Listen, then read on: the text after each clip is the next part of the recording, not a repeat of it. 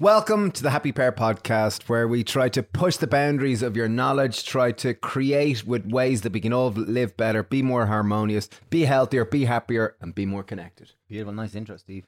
Thanings. Trying something different. Sure, having a Love shadow. it. Okay, question for you. So what does Serena Williams, Venus Williams, Djokovic, and Messi have in common, Steve? They recover from inflammation really well, and they are excellent at recovery. Correct. But they're also plant-based athletes. Dun, dun, dun. Okay, a perennial question that a lot of people will ask anyone that eats plant-based, or the perennial question that we've got for the last 20 years when we mention what we eat, they go, Where do you get your protein? where do you get your protein? Okay, this episode is all to answer these type of questions. Where do you get your protein from? Where do you get calcium from? What are the best foods to eat to put on muscle? What are the best foods to eat to lose weight? What are the best foods to eat if you want to run a marathon? And This was a wonderful conversation with Matt Frazier and Robert Cheek. Both have just written a New York Times best-selling book called The Plant-Based Athlete, where they interviewed 60 of the world's leading athletes that are plant-based to understand what do they eat, why do they do it, how do they believe it affects their performance. yeah, fascinating. It was genuinely a fascinating conversation. This is our wheelhouse. We've spent kind of 15 years in this space. I reckoned I've heard everything. To be honest, coming into this interview, I was like, I've heard this all stuff before. This is going to be boring. It was fascinating, highly engaging, and at one point there was a genuine paradigm shift. So big shout out to the lads. They're brilliant. Do listen to this podcast. It's so good. Yeah, brilliant. So I think that's a good enough intro. I think we're going to get straight into it. And we give you Matt Fraser and Robert Cheek, authors of The Plant-Based Athletes. Here we go. Brilliant, brilliant. Well, your book is great. It really is. And one thing which I liked about it is that it's not neither your stories. Like, as you said, you've done those kind of books. This book is more... It's a bit like, you know, Game Changers came along a number of years ago and it really catalyzed a lot of people, and it kind of, it brought a lot of people into this movement of eating more plant-based and certainly opened them up to it. And this book kind of seems to build on that it very much, it has the science and it has the stories of these world-class athletes, not just focusing on your own personal stories, which is amazing. Are there any stories like within it? Because there is great kind of incredible people like the Williamses, and there is the other kind of heroes within the book, but there seems to be lots of other nice kind of under the radar type people, which people don't hear about. Could you talk about some of these stories of these incredible athletes that are doing it really for themselves rather than for the glory and the fame or the well-being within it? Yeah, absolutely. And that's one thing I love so much about this book, is that we get to bring some of these stories to life, that some of these names you've never heard of before, but they're some of the best in the world at what they do. Much like a decade ago, Matt wasn't really aware of Scott Jurek, even though he was one of the best in the entire world as a long distance runner, ultra runner who was plant-based and has been plant-based since the 90s. But, you know, his story was still getting out there. And now, of course, Scott Jurek was part of the Game Changers, and we have Game Changers did so much for this movement. We have James Wilkes as one of the athletes we interviewed for our book, as well as Dotsie Bausch and Rip Esselstyn. So we've got 4 Game Changers in the book itself, and tell their stories and tell them a little bit differently than the film too. But then we interviewed more than 50 other plant-based athletes as well. And there are some amazing ones, like, for example, Sharon Feichman. She just competed in Tokyo at the Olympics in women's tennis just a few days ago. You know, she just came home from her Olympic experience, and she is a professional tennis player whose career came to an end. Here's someone who'd been playing tennis since she was a little girl, maybe 4 or 5 years old, spent her life playing tennis, made it to the professional level, and then injuries and inflammation set her back, and her career was over. She was done. Like, that dream had run its course. And then, you know, she met her fiance, who was an Olympic silver medalist for Canada in figure skating. And he was going plant-based, and her trainer encouraged her to go plant-based to reduce inflammation. And she credits her trainer in the book for just planting the seed. And here's an athlete already at the top of her game, you know, one of the best in the world. And her career unfortunately came to an end at a fairly young age, but she adopted a plant-based diet, and very much like Venus Williams, was able to bounce back, overcome the inflammation, overcome the injuries, overcome the soreness, and come back and have her highest world ranking ever. And she went fully plant-based. Her fiance went fully plant-based. They consider themselves vegan advocates and activists. And here she was at the Tokyo Olympics just days ago, representing her country, doing something she thought she'd never get a chance to do when her career came to an end. that's just one of the stories. Of course, there are so many others. Another one that comes to mind that just unusual, and I'd like to share briefly, is Josh LaJaunie. Josh LaJaunie was a college football player, really big guy from the swamplands of Louisiana, and he was 6 foot Sounds three. like a cool dude. Yeah, he's a cool dude. I mean, really nice guy. Did actually a podcast with him not that long ago, and met him in person a time or two. He's 6'3". He was 320 pounds. College football player.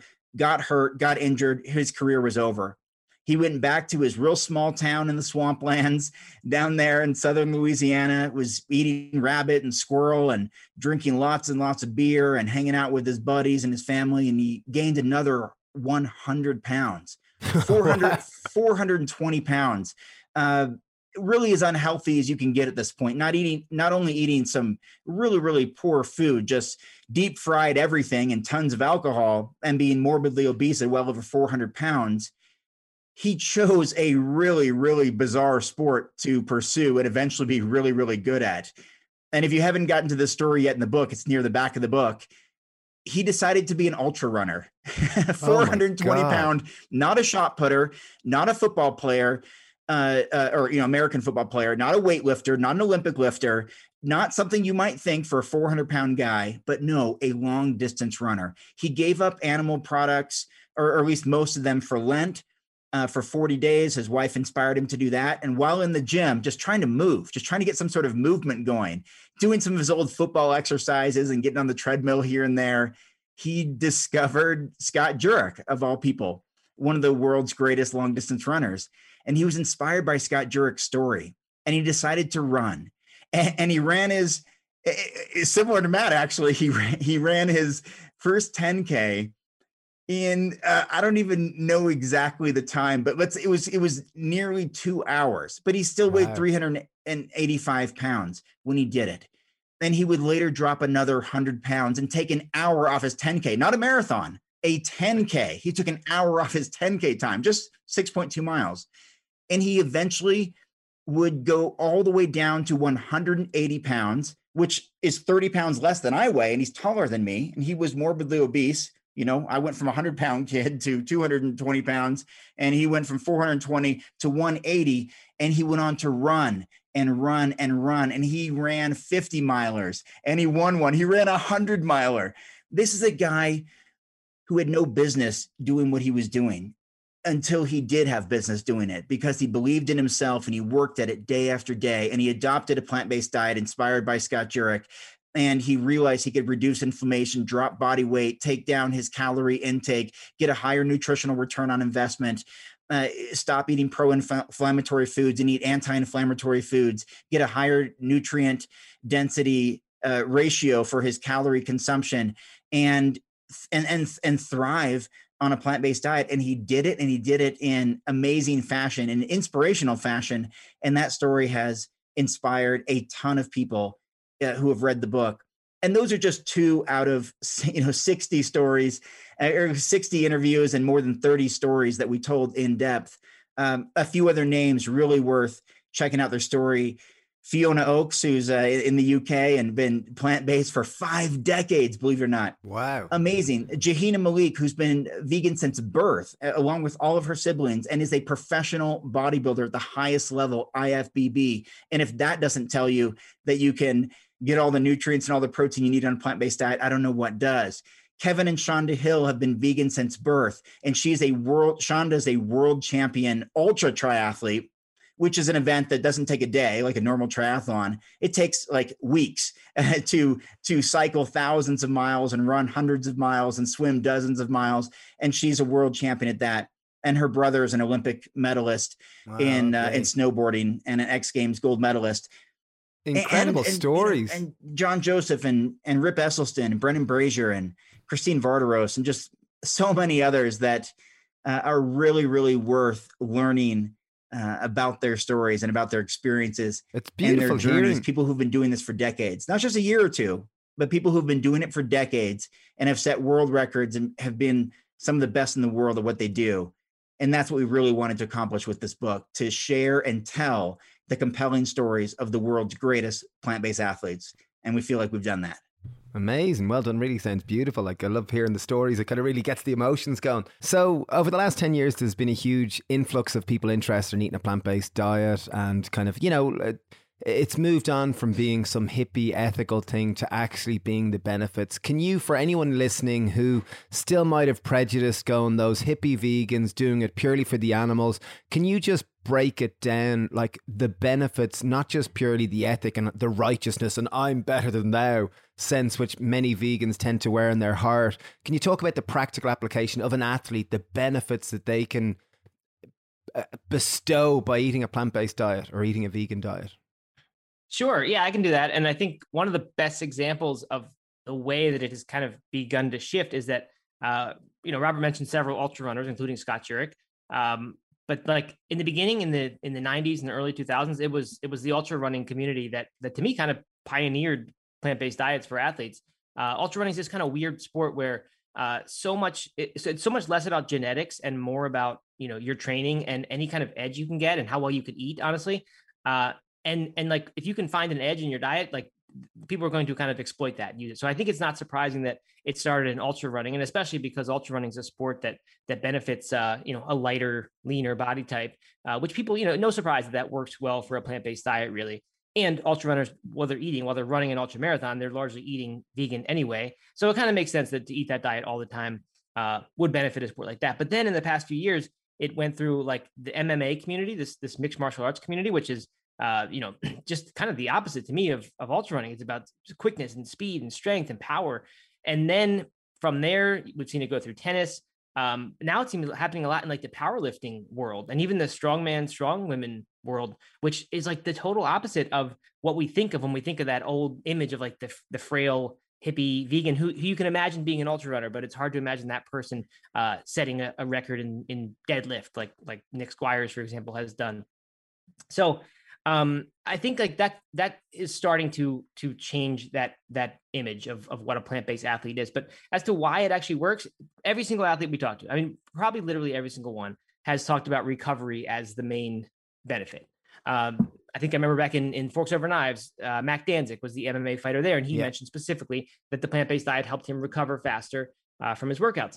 Brendan Brazier, who wrote the Thrive series of books, which was instrumental in my own development as a plant-based athlete.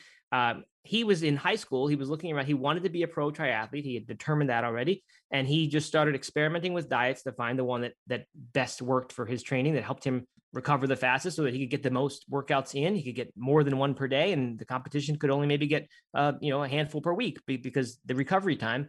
And he said plant-based was the one that let him get back out there the fastest.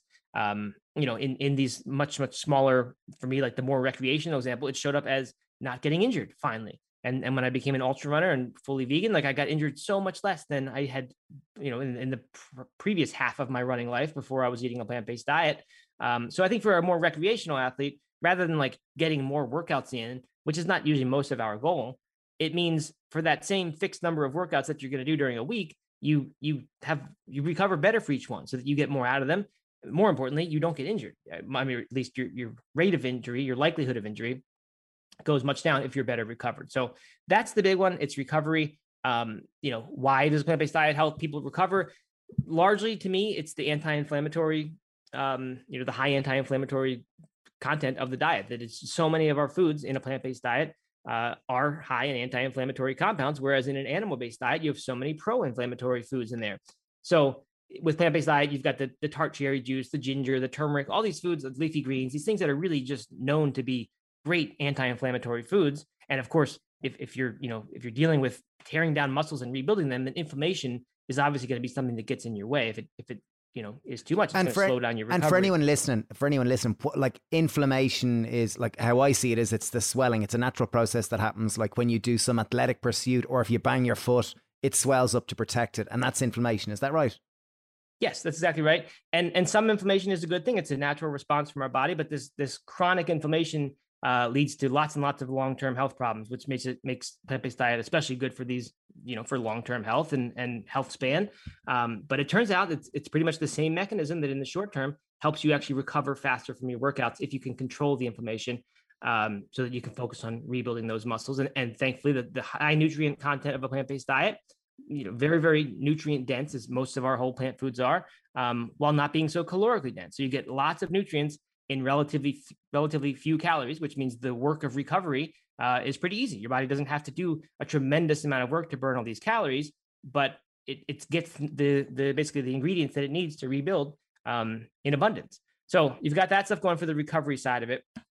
And then for actual performance, plant-based diet is known to, many foods in a plant-based diet, I should say, because we can obviously find exceptions if we eat vegan junk food all the time. But whole plants, by and large, they help to dilate blood vessels. They help to lower the viscosity of the blood so that you can get more blood moving through wider blood vessels. Means you can deliver more oxygen to your muscles. And that's going to lead to not just like better recovery, but better performance in the moment. And studies are beginning to come out and show these sort of things. This is, for the past 20 years has kind of been conjecture that perhaps a plant-based diet works in this way. But now we're starting to see them. There's an interesting study of Canadian ultra runners that show that those eating a plant-based diet, by all markers, are either better or the same or better than those eating an omnivorous diet. And then even with like the strength in terms of bodybuilding or putting on muscle, there's one that involves a group of, I think it's younger males, some of them supplementing with who eat plant-based diets, supplementing with pea protein, some eating omnivorous diets, supplementing with whey protein. And they showed over this 8-week, I believe it was 8 weeks, maybe it was 12, course of lifting and eating and supplementing that the muscle gains were exactly the same between two groups. And that to me is a big one. Like that's just as good as the endurance one, because like I said, we've kind of known the endurance benefit for a while, but it's very hard for people who have this stereotypical image of vegans as weak and lean, to understand that you can actually build muscle effectively with a plant-based diet, just as well as, and perhaps in some cases better than, with an omnivorous diet. And such an important part is that you can do it while preserving your long-term health, or even, optimizing and adding to the potential years you live, rather than it being a constant trade-off, which so many people, if you're trying to be an elite athlete, there are trade-offs. The lifestyle that's required to be at the top of your sport is not the lifestyle that's required to live the longest and be active the longest and be the healthiest and have healthy, good joints when you're older and all these things.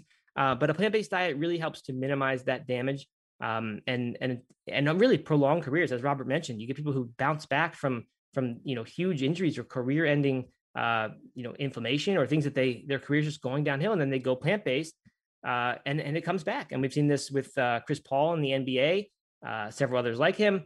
And it's perhaps that's the greatest or the most obvious benefit to plant-based athletes, is that it's going to extend the amount of time during which you can get a paycheck in your sport. And often I've heard the expression that the holy grail of athletic performance is recovery, and I think that's the huge thing, because if you can recover quicker, you can train more. And the health. One question that comes to my mind. So plant-based. So all four of us who are talking here have all been plant-based for decades plus or whatever. So I'm wondering, through your research of writing this book, does plant-based diet, does it make you a better athlete?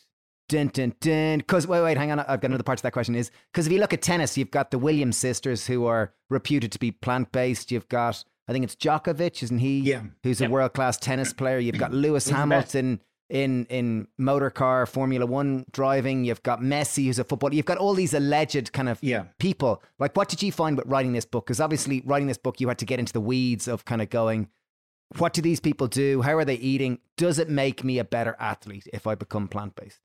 Yeah, that's a good question, and it's one that we can't really answer with total accuracy and confidence, because there's so many other factors. I mean, you still, yes, we can point to all these Olympic gold medalists who are vegan and world champions, and Novak Djokovic and the Williams sisters and Lewis Hamilton, you've already mentioned, and Messi and Alex Morgan and Chris Paul and some of the best in the world.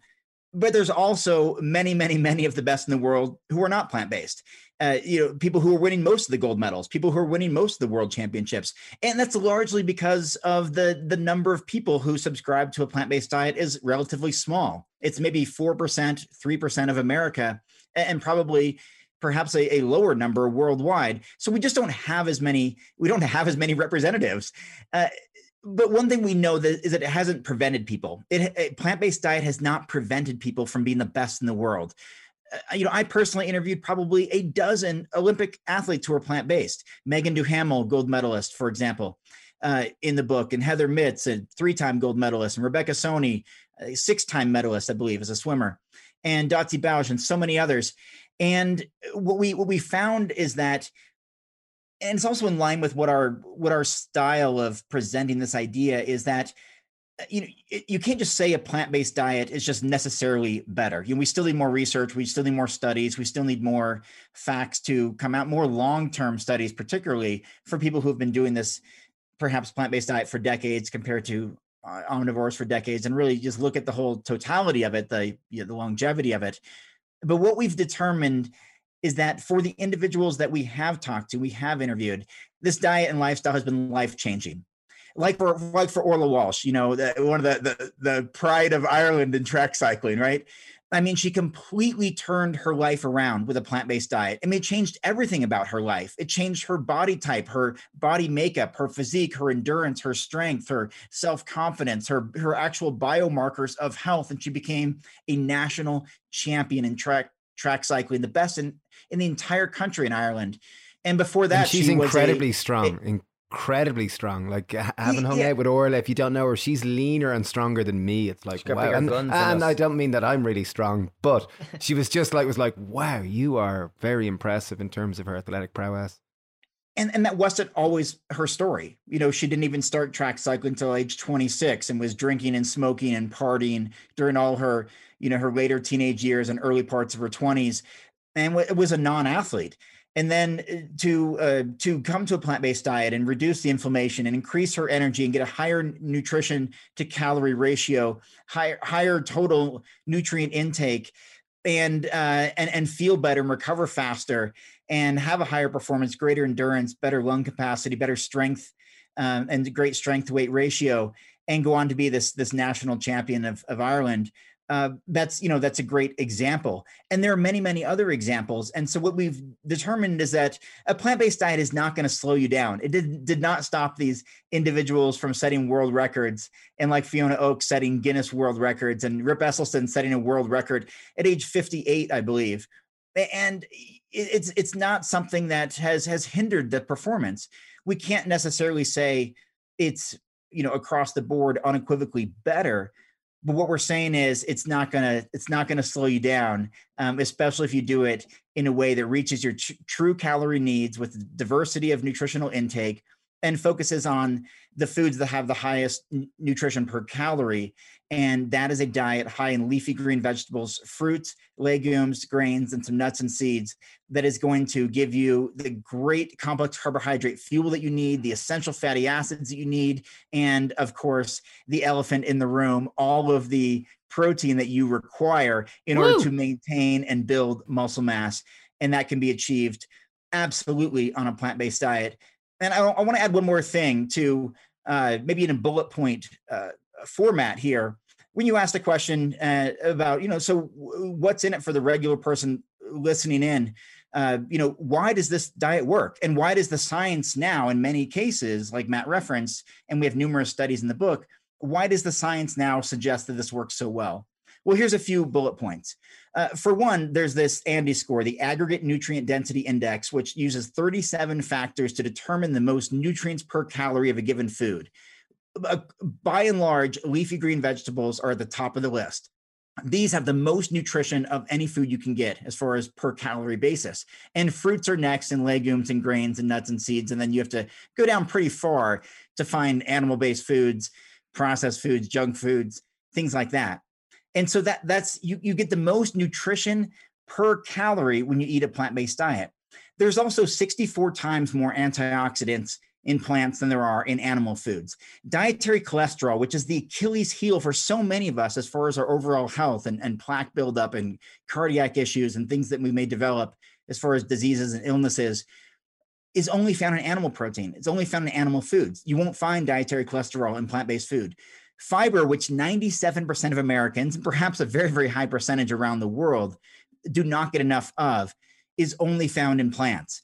So this thing that most of us just don't even get nearly enough of is only found in plants, and something that we get so much more of than we need. Dietary cholesterol, saturated fat is primarily found in animal protein. And furthermore, as Matt mentioned earlier, these anti-inflammatory compounds are prevalent in large quantities in plant-based whole foods, whereas pro-inflammatory compounds are largely found in animal-based foods and processed foods. And so when you look at all of that, the most nutrients per calorie, the most antioxidants, no dietary cholesterol, relatively low saturated fat, a great source of fiber, and the high complex carbohydrate intake, which is what our bodies want to run on as fuel, it makes sense that this is a diet that is going to provide great energy, great recovery, reduce inflammation, be packed full of nitric oxide and dilate those blood vessels and get better blood circulation and more nutrition to cells. And that's going to help with recovery. It's going to help with overall wellness. And also, one thing we didn't mention necessarily yet is that the calorie density of plant-based foods is so low. Matt touched on it, but that is a great way to limit excess body fat. We have this obesity epidemic around the world, particularly in the Western world. And this is by and large a result of consuming hyper-processed, high-calorie foods and consuming a surplus beyond what we're expending. With a plant-based diet, particularly a whole food plant-based diet, you don't really get that calorie excess. You can design it in such a way that you have a calorie surplus combined with resistance training in order to build muscle. But most people that you meet on the street, most people that you see at the store, walking down the street, anywhere you go, are consuming a calorie surplus largely without even knowing it, just as a byproduct of consuming animals and processed foods and sugary beverages. And this is a problem that people on a plant-based diet don't necessarily run into. And so you get that leaner physique, the better strength to weight ratio, oftentimes greater endurance, and just a lighter body to perform your sport. And that's been beneficial for even big football players like David Carter, who we wrote about in the book, who is a 300-pound athlete as an NFL football player, but dropped weight and got faster and even stronger by just getting rid of some of that excess body fat and was able to build back up and put on more lean muscle and be even better at a sport than he ever was before with a plant-based diet. So those are a few of the reasons that explain, as we have this forward from Dr. Michael Greger at the beginning of the book, where he says something along the lines of, the science explains the results of these athletes, not the other way around. Like, the science explains why Chris Paul is having the best years of his career late, his mid to late 30s in the NBA, because he's been able to reduce inflammation, have less soreness, and train harder, train better, recover faster, and perform at a higher level. The science explains that. These athletes are just putting it into practice, right? Brilliant. Amazing. Brilliant. Go plants. Woo woo. Okay, I got a practical question for both of you, and this is two separate ones. So, Matt, you're into marathon running, you're into long distance running and whatnot. Okay, so say a friend of mine who's just a friend of yours rocks up to you and he goes, Matt, right, I want to run a marathon. I've been eating meat all my life. I want to try this plant-based stuff. What do I do? What do I actually eat? Talk to me. I want to run a marathon. What should I eat? Is it just hummus and dates and brown rice? Do I just eat rice? chickpeas, or what do I eat? That's pretty much what I eat. Chickpeas, hummus, brown rice, dates. That covers about 80% of my calories. Boom.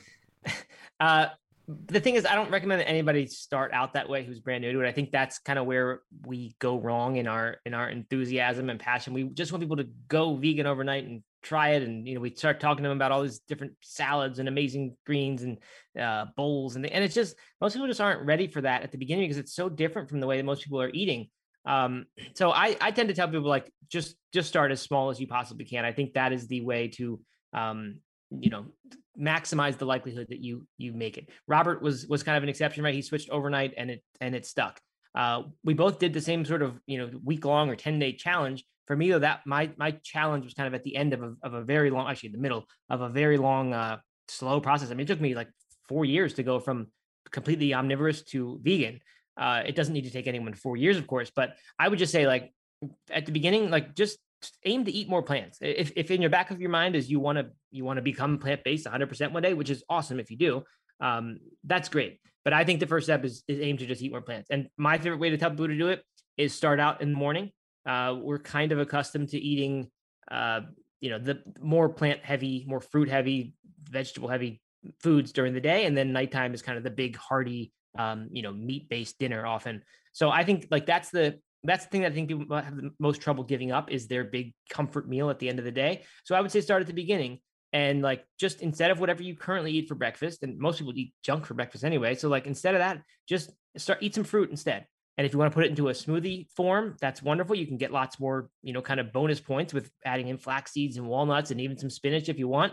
But for most people, a fruit smoothie tastes pretty good, and you can do it without any kind of yogurt or anything like that. You can just make a smoothie. And, if you just start off that way and you change only a smoothie about your diet, do that for a week or 2 weeks, and you start to actually feel good about how you're doing. And then you realize that, hey, I'm not actually eating any animal products until lunchtime. And then once you're pretty comfortable with that and you're feeling some of the benefits, you can swap that lunch out for who knows what. I think like, if you can go right to like a giant salad with beans on top and find a great dressing, like a cashew ranch dressing, or maybe like a tahini garlic kind of dressing. Very, very easy to find recipes for plant-based dressings online. You can find one that you love, and you can have this really great filling lunch that is, again, based on mostly raw vegetables, but you can add some beans, you can have some brown rice or something on the side, a roll if you want, like a whole grain roll, and then do that for a few weeks. And then suddenly you're eating only plants up until dinner time. And then, from there, I tell people like, just when you're ready, and if you're ready, then you go further. But you don't have to have that, like your end in mind doesn't have to be that you're going to go 100% plant-based, because I think it tends to be kind of toxic. The idea that like, I can never again eat this food, this thing that I love so much, this idea that I can never again have that. That's really hard to win a willpower battle against. So I just tend to tell people like, just do this and enjoy the benefits that you're getting from it. And then eventually those benefits will kind of compel you to want to go further with it. But you don't need to like keep telling yourself, well, I have to get rid of this. I just think that's not really helpful. Brilliant. So as far as like what I actually... And then your favorite top foods that you recommend for an endurance athlete that you've come across time and time again. Yeah, sure. So that's actually exactly what I was going to get to. I tend to eat like the smoothie for the breakfast, and that's walnuts, flax seeds, bananas, strawberries, blueberries, mango often in there. So like just something like that in the morning. I mentioned the big giant salad with like, I like putting chickpeas on top, tahini based dressing, or even if you want like an oil and vinegar, I'm all good with extra virgin olive oil on my stuff. Some people don't do that, but that's cool. And then for dinner, I'm a huge fan of like the grain, green, and bean combination. So if you don't know what to make for dinner often, you can stare at a pantry, have no idea what you're going to make. And if you think, okay, how can I make a grain, green, and bean out of this? Oftentimes that can take the form of just the bowl where you combine those things. Might be brown rice for your grain, might be tofu for your bean, because of course it's from soybeans. And maybe some sauteed kale as your green, and now you've got a little Asian bowl. So like that's one way to do it. Green bean can also be a stir fry, where you've got tofu or some kind of beans, you've got some vegetables. Again, you got the brown rice or quinoa if you want. Could be a stew that has, I don't know, potatoes, some kind of pinto beans, and then your greens stirred into that. There's lots and lots of forms this thing can take. Tacos is another good one. So like these are the foods that I tend to eat. As far as specific actual foods, not just meals, dates are a great fuel. You guys mentioned that earlier, but that's a perfect, that's like nature's energy gel. And it'll keep you going. It'll get very quickly into your bloodstream. So like, even if you're not a runner, just a pre-workout meal of 2 dates, or a mid-workout meal of a date or two. These are just the Medjool dates. Each one has like 15 grams of carbohydrate, and it's very quick digesting sugar that's going to fuel you almost immediately. Those are really good foods for that. I do eat a ton of hummus. I think it's good on anything. It's like, I don't know, like whenever I get in that mode where, and this is more in the old days, not so much now, but I used to think about protein a lot more, and it would be like, I want to just make sure I'm having protein with every meal. Then it's really easy kind of to fall into the thing where you're only eating the carbohydrate food. So like I would just start if I was going to have a bagel, put hummus on it. If I'm going to have some chips, dip them in hummus. And then you suddenly like add this really good, healthy component to these meals that otherwise aren't so good. And hummus is pretty dense in calories. It's got the fats, usually from the tahini, possibly oil if you use that. It's got, of course, the chickpeas in there, or any other bean that you're using. Like these are fairly calorie dense plant foods. So if you suddenly are putting that into your body, along with the less healthy part, which might be the bread from the bagel or the chips, you're going to eat less of the less healthy part, and you're going to now have this extra, super healthy food going into your body. So, hummus, dates, mangoes. I don't know, broccoli I tend to do a lot. So those are my favorites. Boom. Marth nailed. Okay, Robert, over to you. Muscles. Okay, so we've had lots of friends of ours that are into like, we all want to look good. And like many of us want to have bulging muscles. And as modern day culture, it's become more and more aesthetic. It really is. It's become so much more gym focused than when we were 20. Like I see 20-year-olds now and they're all going around with tight shirts. A lot of them a lot of young men are going around with tight shirts and muscles. And it kind of seems so focused in our culture. So for anyone who's out there that wants to put on muscle and is kind of going, plant-based? No way. Like tofu, I'm going to be a twig.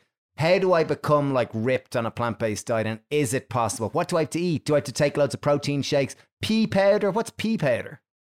Yeah, that is a great question. And probably the question I've fielded the most, not only as someone who has put on 100 pounds and become a champion bodybuilder after being a champion endurance runner as a vegan the entire time, but just in the space of being a vegan bodybuilder and writing vegan bodybuilding books and being on a speaking tour for 15 years, no doubt that question is going to come up a ton. And really, there's a simple answer. If you want to build muscle and gain muscle mass, you have to eat in a calorie surplus, meaning eat more calories than you burn, consume more than you expend, and combine that with resistance weight training. That's the short answer.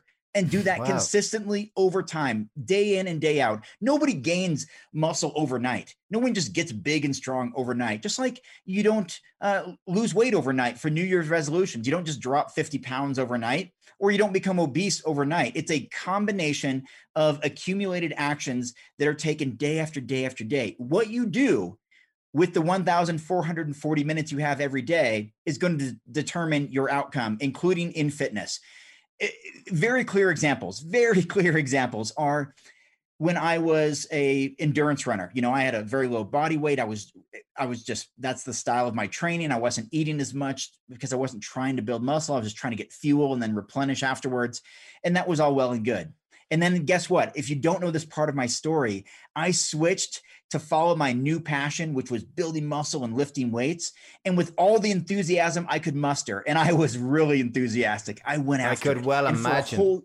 And for a whole year, I trained. I was pumped. I looked at muscle magazines. I was flexing in the mirror. I was ready. And after a whole year, I gained 1 pound.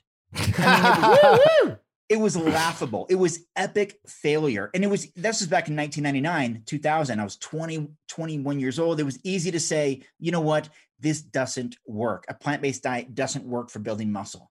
But then I had to dissect it a little bit, do something, this audit that I've been talking about for 25 years now that most people are not doing, which I'm going to explain very, very clearly today, because this will solve anyone's issue with building muscle. Secret to putting on muscle. This is the secret to putting on muscle. It's coming right up. Come on, Robert. This is it. So I discovered at that age, in the late 90s, the Body for Life program. Bill Phillips created this program. He said, listen, you got to train 6 days a week, but never more than an hour, just 46 minutes, 52 minutes. You got to train consistently. And you've got to do this weight training with some drop sets and supersets and all that. Okay. I followed the program, but more importantly, he said, listen, you got to eat 6 meals throughout the day. And this is how you're going to reach your calorie intake needs in order to elicit the muscle building and the mass building and put it on size that you're looking for. You've got to eat in this surplus. And a way to do that is just to eat consistently throughout the day. Because if you have one really big meal here, and then you kind of snack all day long and maybe one other meal at the end of the day, that may be great for overall health and longevity and all of that, but you may not consume the requisite calories needed to build muscle. And so I changed my approach. I documented all my calorie intake. I tracked everything I was doing. And guess what? Nothing had changed. I wasn't any older. I was literally 1 week older than after a year of failure. And I followed this program. I put on 19 pounds in 12 weeks because it was a 12-week program. But I thought, why stop there? Keep going.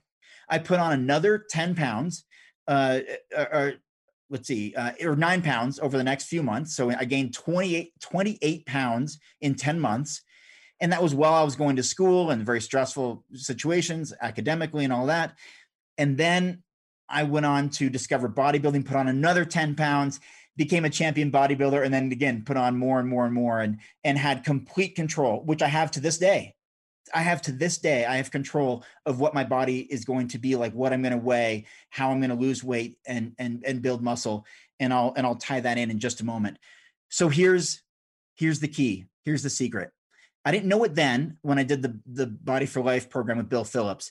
I discovered it many years later, this Harris-Benedict equation, this Harris-Benedict calculator, What it basically is your basal metabolic rate combined with your activity, which is your calorie expenditure beyond just existing, sitting in a chair or lying in bed, which we do burn some calories through metabolism, through burning, just through heat, through existing.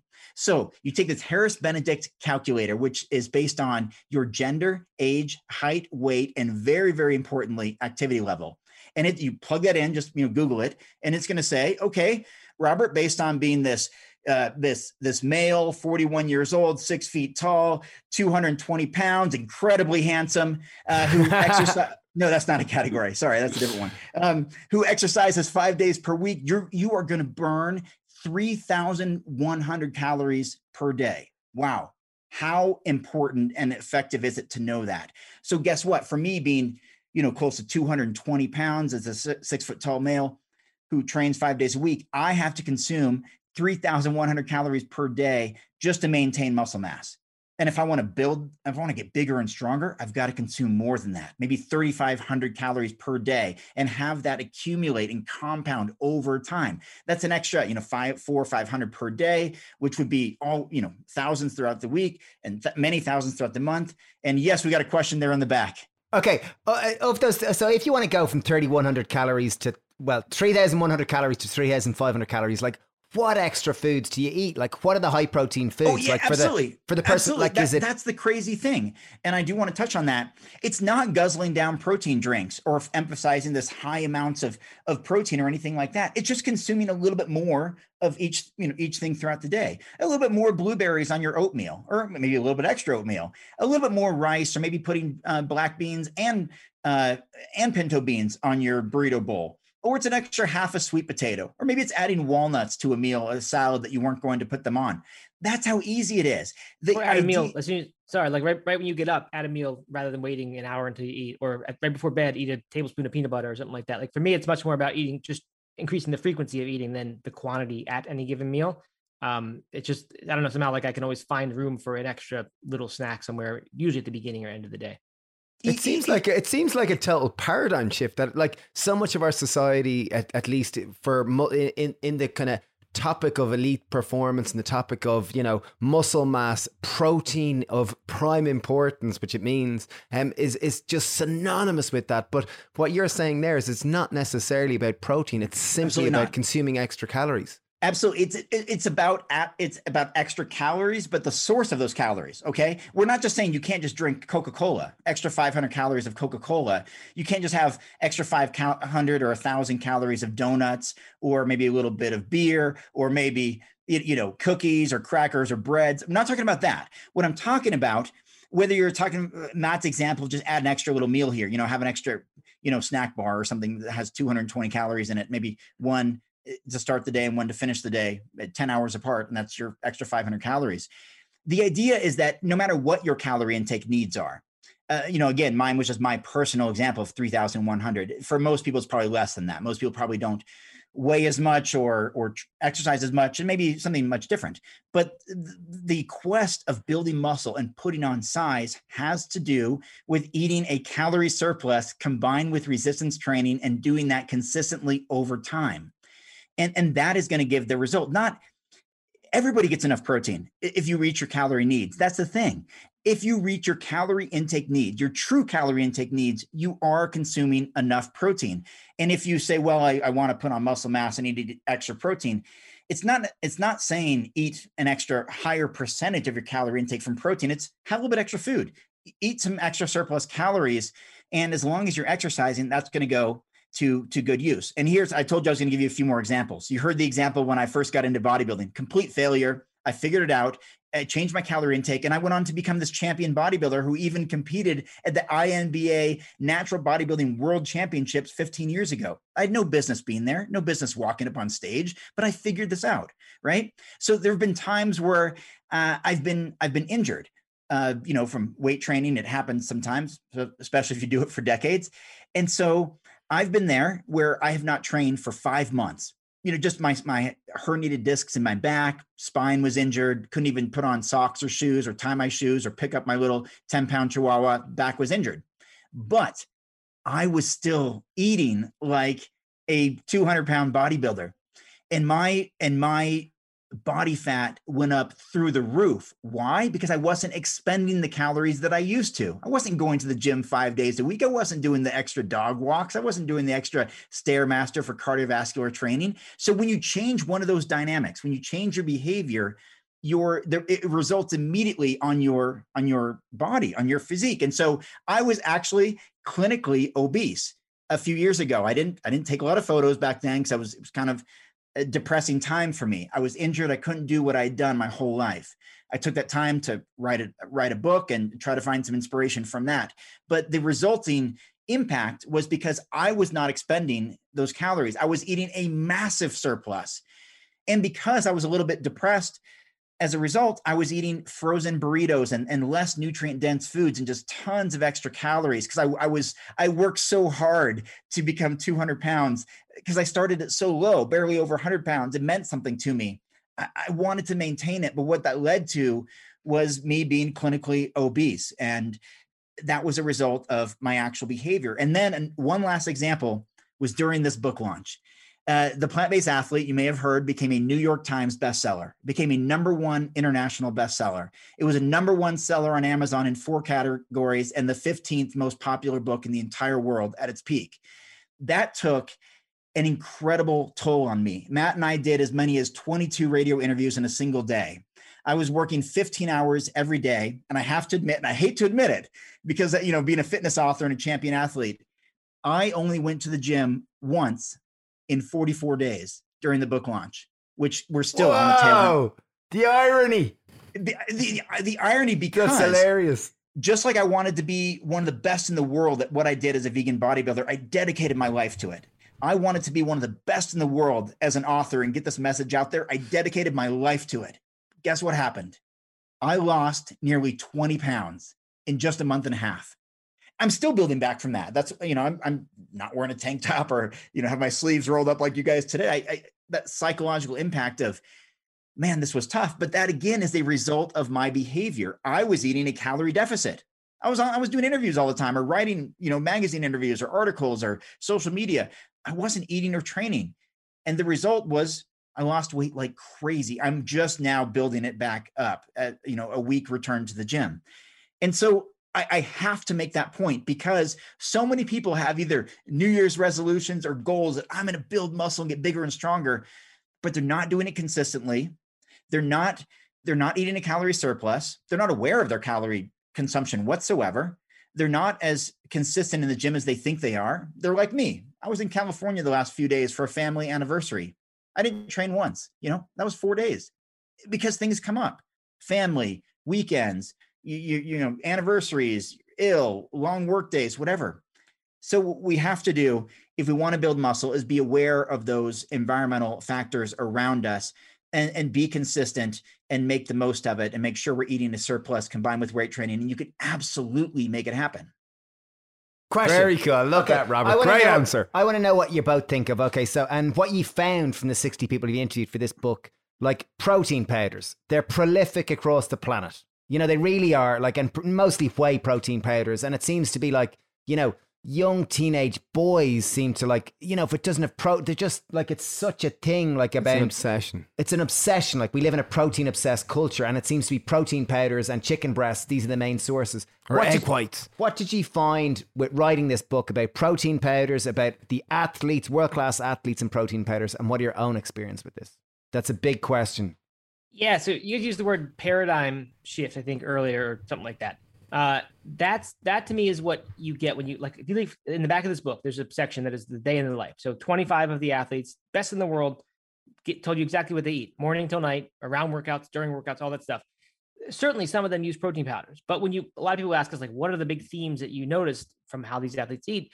It's not protein powder. That's not the theme of this. It's not an obsession with protein. It's none of that. The things that they have in common are they eat plant-based diets.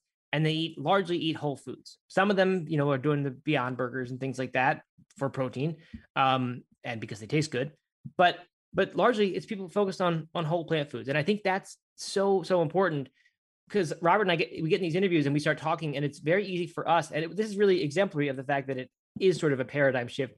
We forget to talk about protein when we talk about adding these extra calories to your diet, and the foods that we're choosing to get these extra calories. like people ask about okay, so how much protein did you add, or how much that? It's like I forgot, like I eat beans all the time because they're a Blue Zones food. They're like the single Blue Zones food that is most common to all the Blue Zones. They're very high in fiber. They're just incredibly micronutrient rich. They happen to have protein in them and be a decent protein food as far as plant-based foods go. But that has nothing to do with why I eat beans. So it's the same with every other food. We choose these foods because we want to hit the calorie number that we're aiming for, and we want to do it with foods that are very rich in micronutrients. That largely is the paradigm that we're eating under. How it ends up is like if you're combining plant-based foods and you're just doing it in sort of a reasonable fashion, you're going to end up with somewhere in between 55 and 70% of your calories coming from carbohydrate. And you're going to end up with somewhere between 10 and 13 or 14 or 15% of your calories coming from protein. And you're going to end up with the rest coming from fat. It just happens. And to me, that's not the point. And that's, I think most of these athletes are. There are some of them for sure, especially the bodybuilders who are really concerned about physique, and they don't want to add, they want to control the body fat that gets added, which is just a little bit less of a concern for other athletes who I think are more concerned with, the performance, and maybe changing body fat by 0.25% or 0.5% isn't going to affect their performance the way it will for a bodybuilder who's on stage being judged on that. So I think the bodybuilders will tend to focus on the macronutrient ratios a little bit, and specifically the protein, because that's how they control that stuff specifically. But the other athletes who are interested in recovery and optimal performance in the moment, I think they eat more like Robert and I do, which is just make sure what you're putting in, make sure you're hitting the calorie needs that are going to keep your weight where it is, assuming that's what you're trying to do, and do it with foods that provide tons and tons of micronutrients, high AND, aggregate nutrient density index foods. So many plant foods are that. So like it's do that. The protein, carbon, fat numbers end up where they do. It's always going to be, or almost always going to be, within that range that I said. And I think it's just a very different way of thinking about eating. When you're putting in all these foods that are all so individually rich in micronutrients, the combination of them doesn't really matter that much. Okay. Was there anything that surprised you with interviewing all these athletes? Like, were there any kind of like even myself? I saw on your book you got T. Colin Campbell. I remember like Colin coming out to our cafe one day, and it was like meeting a hero. It was like meeting a religious leader for me. This is about 10 years ago, and he did a talk with us. And I remember sitting down and having lunch with him, and I was so expected. He's just going to get kale from the shop, and he might just have a little bit of brown rice. And I'm feeling a bit guilty here, sitting here eating my vegan lasagna here, and he just plowed into everything, and he was such a joy to be around. And he said, it's what you do most of the time that counts. There's no perfect. And it was just it was so comforting. And I've met a number of people like that I've admired over years, elite athletes, and suddenly you realize they're not perfect either. They're just like me too. Yay. Or a friend who wrote a book about sugar, about staying away from sugar, and then we had chocolate afterwards and whatever, and you're kind of going, oh, that's great, that's kind of refreshing, they're human. Did you find that these elite athletes, there was a humanness to how they ate plant-based, or were they extremely strict and 100%, perfect, functional? Yeah, I'd love to touch on that briefly, because I have some great examples like you guys just shared. So I've had this mindset of perfectionism myself on a plant-based diet, because I've had the endorsements of Dr. T. Colin Campbell and Dr. Caldwell B. Esselstyn Jr. endorsing my books for years. And I see them as absolute heroes. And you can throw Dr. Michael Greger in that mix and a few others, where I thought I have a responsibility to eat and live perfectly because they have put their name on my work. I have to do that. And I felt that pressure. And then I went on this vegan cruise that I've been on for 10 years now, that Colin Campbell's a speaker on, and Caldwell Esselstyn and Michael Greger and Brenda Davis and many others. And what I found was that I could be up there at midnight in the cafeteria, in the cafe, on one of the top decks of the ship. And there was Dr. T. Colin Campbell eating vegan pizza at midnight, something that I thought I had to hide in the corner so he wouldn't see me doing. And I have a photo on the pool deck with hundreds of people around. It's a photo of me and Michael Greger. I'm wearing a Superman shirt, and he's got a plate with pizza on it that's half eaten. And the day that I had dinner with Michael Greger and asked him, I was nervous, even though I've known him for 10 years, I was nervous when I asked him to write the foreword for the book. It was in Tucson, Arizona. I was nervous about it. Sat across the table from him, and we were eating dinner, and he said, "Okay, let's go. Time to go get ice cream."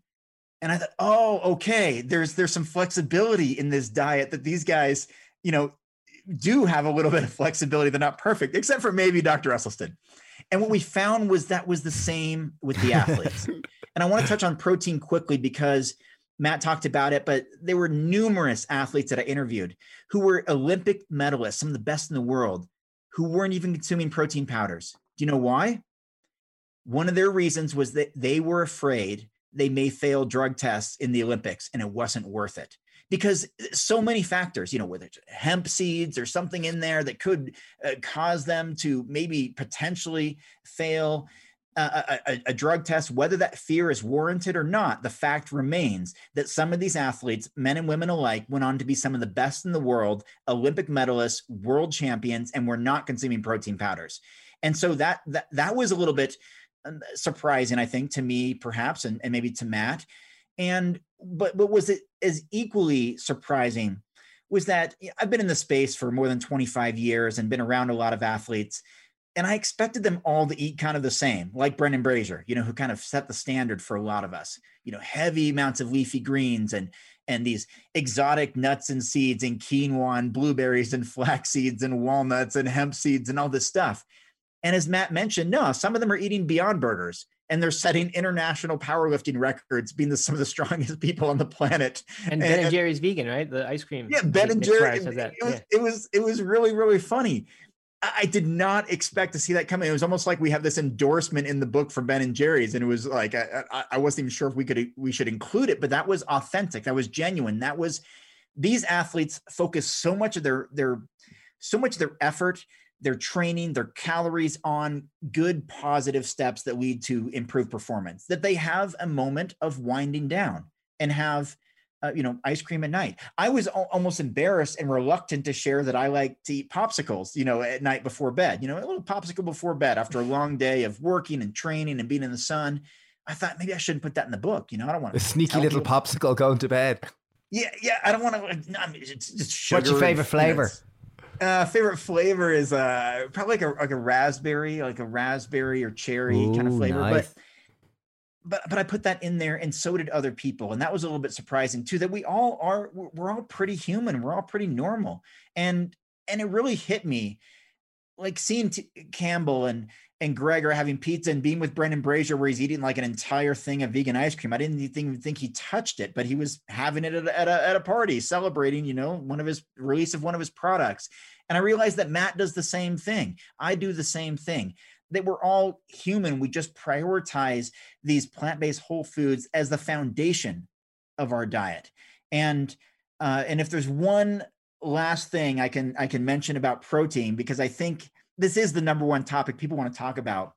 I had so much fun writing about the history of our protein obsession, especially in the Western world, in the book. There's an entire section on it about how it became this obsession as this nutrient that was revered in the early 1900s, that was supposed to be just the essence of life itself, as Dr. Campbell talks about, and post-World Wars, making sure our families had enough of it, and the masculinity attached to it to go hunting and bring something home that's going to feed for families for a long time, and the rise of television and commercials and fast food restaurants and family diners and TV dinners and microwaves and commercialism and the byproduct of cheese making, which left whey as this throwaway substance that we realized we could powderize and sell and package and market in muscle magazines and sell to would-be wannabe bodybuilders and make it over a $100 billion sports nutrition industry in present day. There's a whole history behind it, but guess what? Anyone listening, there's a very good chance, everyone listening here, that you have never met in your entire life, in any place you've been, concerts, sports venues with tens of thousands of people, these countless thousands of people you've met walking down the street. You've never met anyone with a true clinical protein deficiency, because it simply doesn't happen unless there's inadequate access to calories, food desert or starving populations. You can't get access to food, extreme poverty or eating disorders or something like that. There's almost none of us have ever met anyone with a true clinical protein deficiency, yet it's the nutrient that we obsess about more than anything. Yet every single one of us has met more people than we could ever count who consume more protein than they need, particularly more animal protein than they need. So here is this nutrient that everybody essentially gets enough of. And we don't know anyone who doesn't get enough of it, yet we have been marketed this idea that we need to consume more and more and more of it. And a lot of it in the form of processed meats is a class 1 or class 2A carcinogen. As Matt often talks about, whey has an impact on insulin-like growth factor 1. Casein, as Dr. T. Colin Campbell said, is maybe the most carcinogenic substance ever identified. We now have people across the world. Cancer is maybe 1 in 2 of us will get it, and largely it comes from a lot of these dietary choices. And obesity, 1 in 2, or diabetes 1 in 3, whatever the case is, a lot of this comes back to these foods that are carcinogens, that are problematic, because we've been convinced, whether we're active athletes or not, that we need more of it. And it's one of the greatest marketing campaigns the world has ever known. And that's even why we're talking about it today, rather than talking about total calorie intake versus expenditure and the source of those calories and having the highest nutrients per calorie consumption and alkaline forming, and away from the processed foods and the animal protein, and away from the the pro-inflammatory foods, and focus on anti-inflammatory foods. We don't talk about it. We talk about how many protein drinks we need, or how much tofu we need because it's high in protein, or how much beef or chicken or fish because it's high in protein. Wow. But it comes with a lot of baggage. You have to look at its total utility in its totality.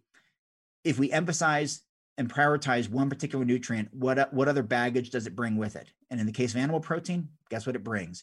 It brings dietary cholesterol, often saturated fat, tons of excess calories, possibly class 1 or class 2A carcinogen, the ability to damage endothelial cells and create plaque buildups in arteries and lead to cardiac issues. And it also prevents us from filling up on more complex carbohydrates that have the highest amounts of vitamins, minerals, antioxidants, fiber, and water, nitric oxide. And that is what we need for athletic performance, for longevity, and for health. And we need to stop worrying about protein and worry about overall nutrition. Woo! I think that's a great place to land the ship. Geez, you're great lads for the nutrition. Like, your data is like, woof. I love it. Really, really love it. Lads, Very you've been impressive. so refreshing. And your book, congratulations. It's beautiful. It really is like a capstone piece of work that I think people will turn to time and time again. So really, congratulations. Where can people pick it up, or any remarks about your book that you'd love to share? It's called The Plant-Based Athlete. You can get it, of course, on Amazon. It's in Barnes & Noble. It's in a lot of independent bookstores. If you are abroad, not in the U.S., Book Depository is a good place to get it until it gets published in your local language or area. And we are getting a bunch more. We just found out we got a Korean publishing deal, a Spanish deal, Italian we've already had, German. It's getting everywhere. Which is really, really cool. But all those places, you should find it. And if they don't have it, ask for it. It's a New York Times bestseller, so it shouldn't be too hard for people to get their hands on somehow. I think there's a lot more info at book.nomeatathlete.com. If you go over there, you can get some cool bonuses and things when you pick it up. And congratulations, lads! Really, really, really congrats. My Robert had one thing to say. Sorry, there. Robert, carry on. No, I just wanted to say, thank you. And it's had. We spent 2.5 years on it. We worked like crazy on this. It's had hundreds of 5-star reviews. And I just even wandered into a popular bookstore in another town, and they literally said, we've had thousands of people asking about this book. It's not really thousands, but that's what they said. They said this book has been so popular that it just resonates with people. And, we thank everyone who's come before us, that paved the way for this book, The Plant-Based Athlete, to do so well, including the Game Changers and the work that they did to make this more mainstream. So you can find it pretty much anywhere now. We are getting international book deals every week, and it's just super exciting. That who would have thought? You can imagine, like from my perspective, a farm kid 25 years ago to think 25 years later, I could co-author one of the most popular books in the entire world, and it would be about being a plant-based athlete. It's unbelievable how far we've come. And Gregor and Campbell and so many others are a big part of that. And you guys have been, doing such great work for so long. And when this book was still being finished, like you guys, I was saying the happy pair, we got to get on that show because right. Remember that. you guys have such a great platform, and to be able to help take this idea, this concept of thriving as a plant-based athlete and taking that to a wider audience is what helps change the world. And so you guys providing this platform for us is something we are incredibly grateful for. And it's a goal that we've had for a long time. So to just be here with you guys is just, it's so rewarding. And for you to be supportive of the book and ask great questions. I know Matt and I are both just so pleased. Oh, Brilliant. thanks so much. Delighted. Thank you, lads. Thanks so much for taking the time. Congratulations with all your success. And we look forward to hanging out someday in the flesh. eating some ice cream together, vegan ice cream. Yay! There we go. Thanks, lads. Cheers, lads. All right, thanks a lot, Thanks guys. so much. I don't know about you, but I'm going out training after that. Yeah, I'm going to eat some more Whole Foods. Whole Foods. No, I hope you really What a enjoyed it. great conversation. Genuinely, as I said at the start, I wasn't overly, this is Steve here, I wasn't overly excited about, I've heard all this, but genuinely that was a fascinating conversation. I feel inspired. I loved the fact that Robert mentioned at one point that it's not about protein, it's about consuming extra calories and ensuring that they're coming from highly nutritious sources. That's in such as terms of whole putting foods. on muscle. In terms of putting on muscle as opposed to moving beyond their I protein liked the obsession. bit that they said that there is no perfection, that it's your foundation is Whole Foods, but then if you want a bit of ice cream, go for it. And it's quite refreshing to hear all these like expert, nutritional, elite superheroes in our world anyway, your Dr. Gregors, all these doctors, and they all enjoy a bit of ice cream too. So that's refreshing. That's to hear. vegan ice cream. I hope you really enjoyed this episode.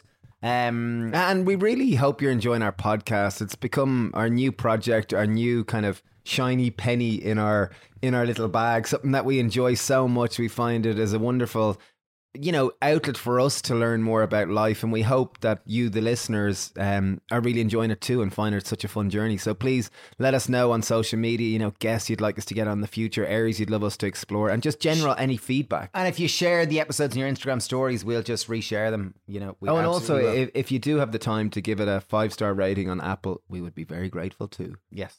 Anyway, thanks for listening. If you made it this far, we're so grateful. We love this. Really and, are. We wish you. Hopefully we get to meet you someday. Yeah. Thanks, Lots of Emil. love. Mind Cheers. yourself. Bye. Bye-bye. Oh, by the way, we swim in the sea at sunrise any day, or every day. So, come join us if you're ever around this way. There we go. Random invitation from Steve. Right. Mind yourselves. Cheers. Bye.